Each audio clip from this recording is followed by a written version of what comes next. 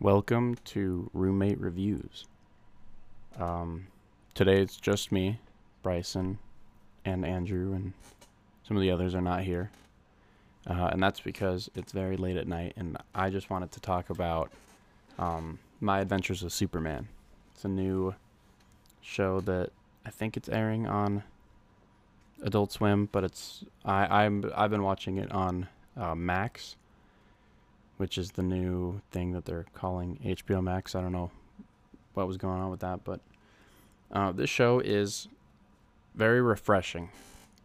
It's very nice, and not because like I think it's a super good show or it like breaks new ground, but I think it's because it focuses on some of the old stuff and is not ashamed of some of the camp and cliches that come from like old school Superman stories.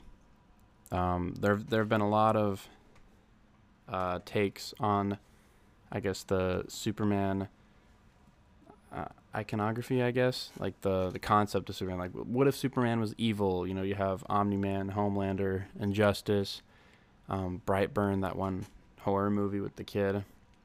But there haven't been a lot of just genuine interpretations of Superman where it's just Superman and he's allowed to be himself. The big blue Boy Scout.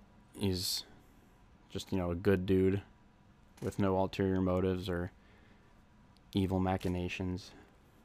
He's just a good dude. I like that. It's refreshing, and he's got the trunks. Um, Another thing I like about the show is I like Lois. She's she's flawed. She's not a Mary Sue. She makes mistakes. She's very early in her career, so she's not like the star reporter that she always is.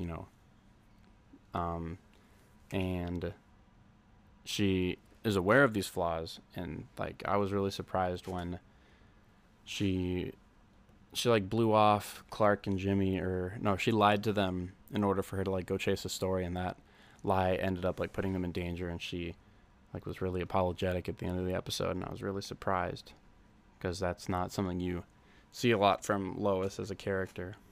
I like Jimmy. I just like the whole trio. Like they have good chemistry together. It's a nice dynamic, and I think there's only been 4 episodes, but you can kind of see some jealousy starting to develop within Jimmy as he sees Clark and Lois get closer, and it's kind of interesting. Again, the show it's not, breaking the mold. It's not doing new things. It's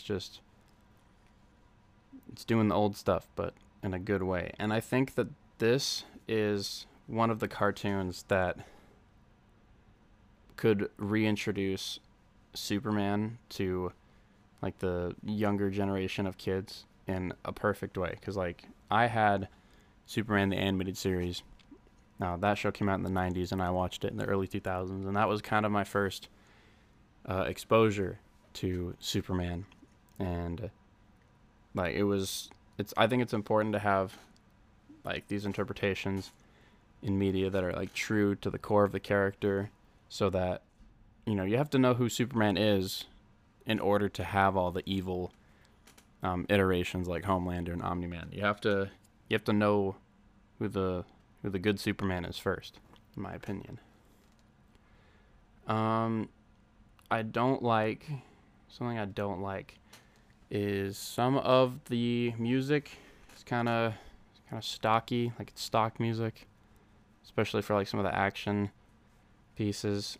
I don't like the electricity that's like on Clark's body when he's activating his powers or whatever. I don't know. Maybe that's just a style decision, but I mean, it doesn't like kill the show for me.